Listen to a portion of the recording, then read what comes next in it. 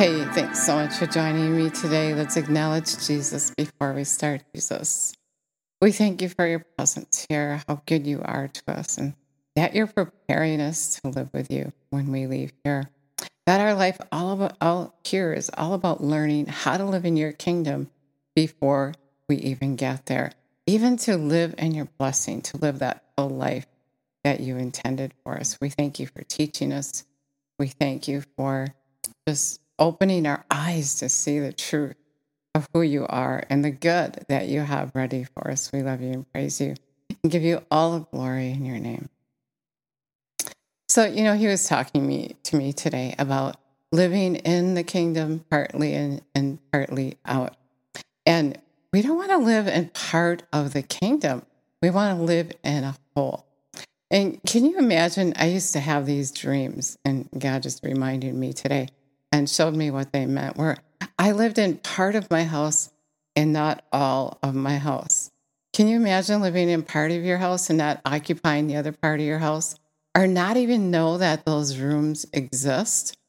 Or, what about some of those rooms that, like, you've seen here and there, where everything's covered with white sheets, it's unoccupied? And that's what he was showing me, that the rooms in my dream represented blessings that we're not walking in, blessings that we don't even know are there. And to get from room to room, to live in his blessing, blessed when you go in, blessed when you go out, Deuteronomy 28, when you fully obey the Lord your God, and you're blessed whenever you go in or whenever you go out. And he's saying those rooms, when you walk in that room and you do what he's telling you to do, you're going to be blessed for it. You're going to have that plan that he has for your life. We know the scripture, Jeremiah 29:11, the plans I have for you, and they're good. But we got to walk in that plan. But so much of the time we're just stuck, like a record.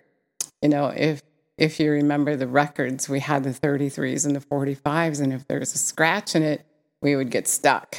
And it would get stuck. And it would just get stuck in that one spot over and over.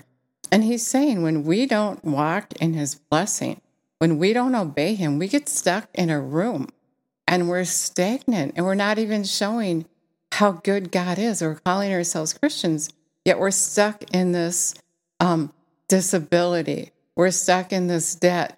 We're stuck in this mindset of fear.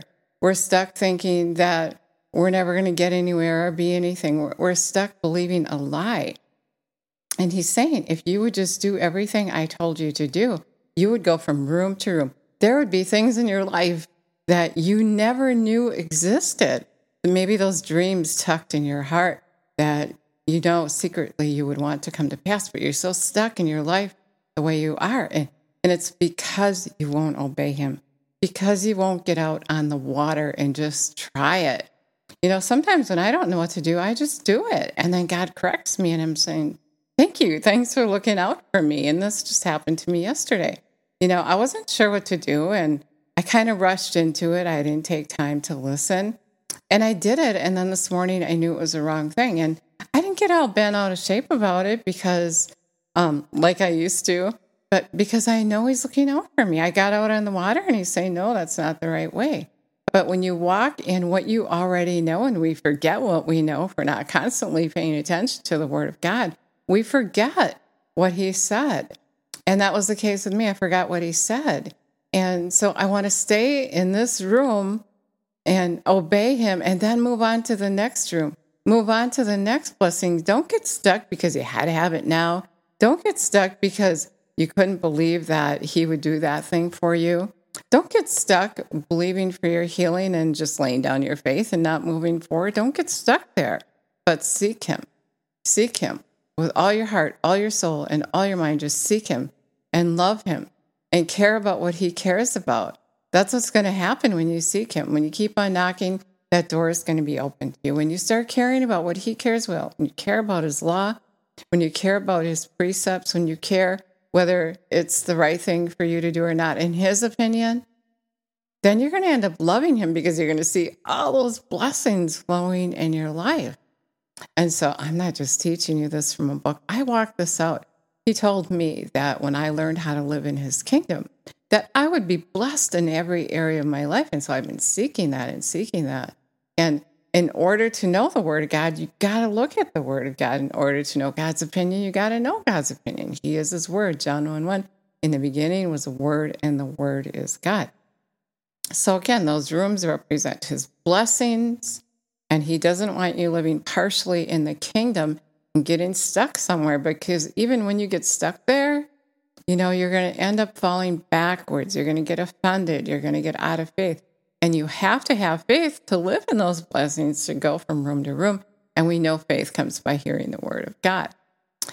Romans 10:17, faith comes by hearing. If you don't hear it, you can't believe it. And if you can't believe it, you're not going to think it. If you're not thinking it, you're not going to be saying it. You're not going to be calling those things to be not as though they were. So get excited.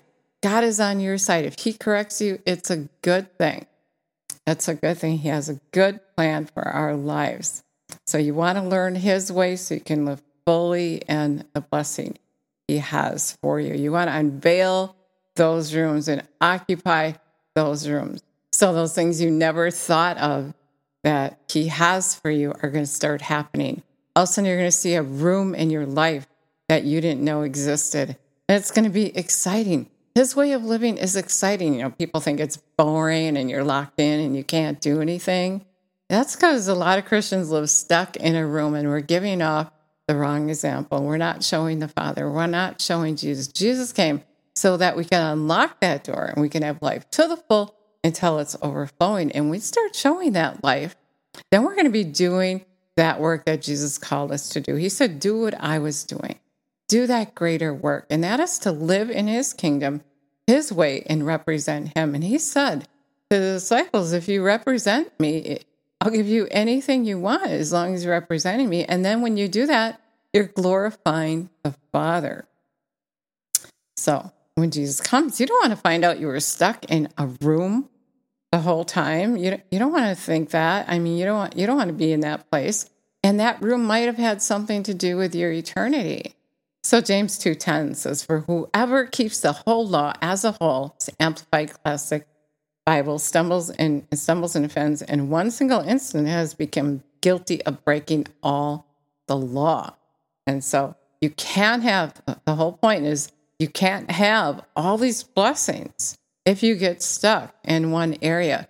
If you don't obey Him, you can't move on to the next room. You can't move on to the next blessing. You have to obey Him. You have to keep all His law to live in His kingdom. You don't live partially in the kingdom and partially not. You're not going to just put one foot in your house and keep the other foot outside the door. You're not going to just live in part of your blessing, because then you're not representing Him. You're not living that full life. You're not allowing Him to give you more than you can ask or think. Ephesians 2:10 says He has a good plan for you. He has a path for you to walk. He's going to recreate you in His likeness so you can walk in that path. He recreates you in His likeness by showing you His law, His precepts, and you just have to be willing and obedient, and then He's going to bless you in the city, bless you in the country, bless when you go in, blessed when you go out. All that you ask for is going to be blessed. So don't get stuck in the Word of God. Don't get stuck in one room and think you can't do that one precept. You can do it. You can owe no man nothing. You can receive your healing. By His stripes you were healed. And so I just want to challenge you, get on your knees today and find out which room you're stuck in. And know that Jesus is long-suffering. He isn't here yet because we haven't represented Him. We have to do His work. We have to look attractive to the world so He can come, because it's not His will that one should perish. He'll go after one lost sheep, and that's what He's doing through you and I. There's someone in your life that you can affect, but if you live stagnant, if you live like that broken record, stuck in one room and not going any farther in your blessing, you're not looking attractive to Him, and the devil's going to have everybody following him instead of us being that representative for Jesus and us following Jesus. People are going to quit and give up. They're going to get offended, and it's our call to do His work. So you never ask Jesus to come and live on the inside of you. Revelation 3:20 actually says He's knocking at the door of your heart. If you invite him in, if you heed his voice, he's going to come in and he's going to dine with you. And so you want to do that and you want to do it quickly. Jesus is coming. It's not his will that one should perish. So we all got to get going and occupy all those rooms, all those blessings, so that we can represent him, so that we can carry his anointing in our lives. So people feel his presence in our lives. So our lives look good. They're to look good. We're not to be sick and broke and depressed and addicted to things. And so we got to get on our horse and do this right. So let's pray. Jesus, we thank you and praise you that you are knocking at the door of our heart. And we want to heed your voice. We don't want to live just saying one thing and doing another. We want to represent you. We want to heed your voice. And we repent of not doing that already. So we thank you that you would just come and live on the inside of us and help us to heed your way so we can show who you are. We love you, we praise you, and we give you all the glory in your name. Amen. Thank you so much for listening today. If you said that prayer, I'd love to know. And remember, unveil those rooms. Occupy every blessing that he has for you. Don't be a stagnant Christian, but show the world who he is. Get on his side. Okay, so thanks for listening today. God bless you.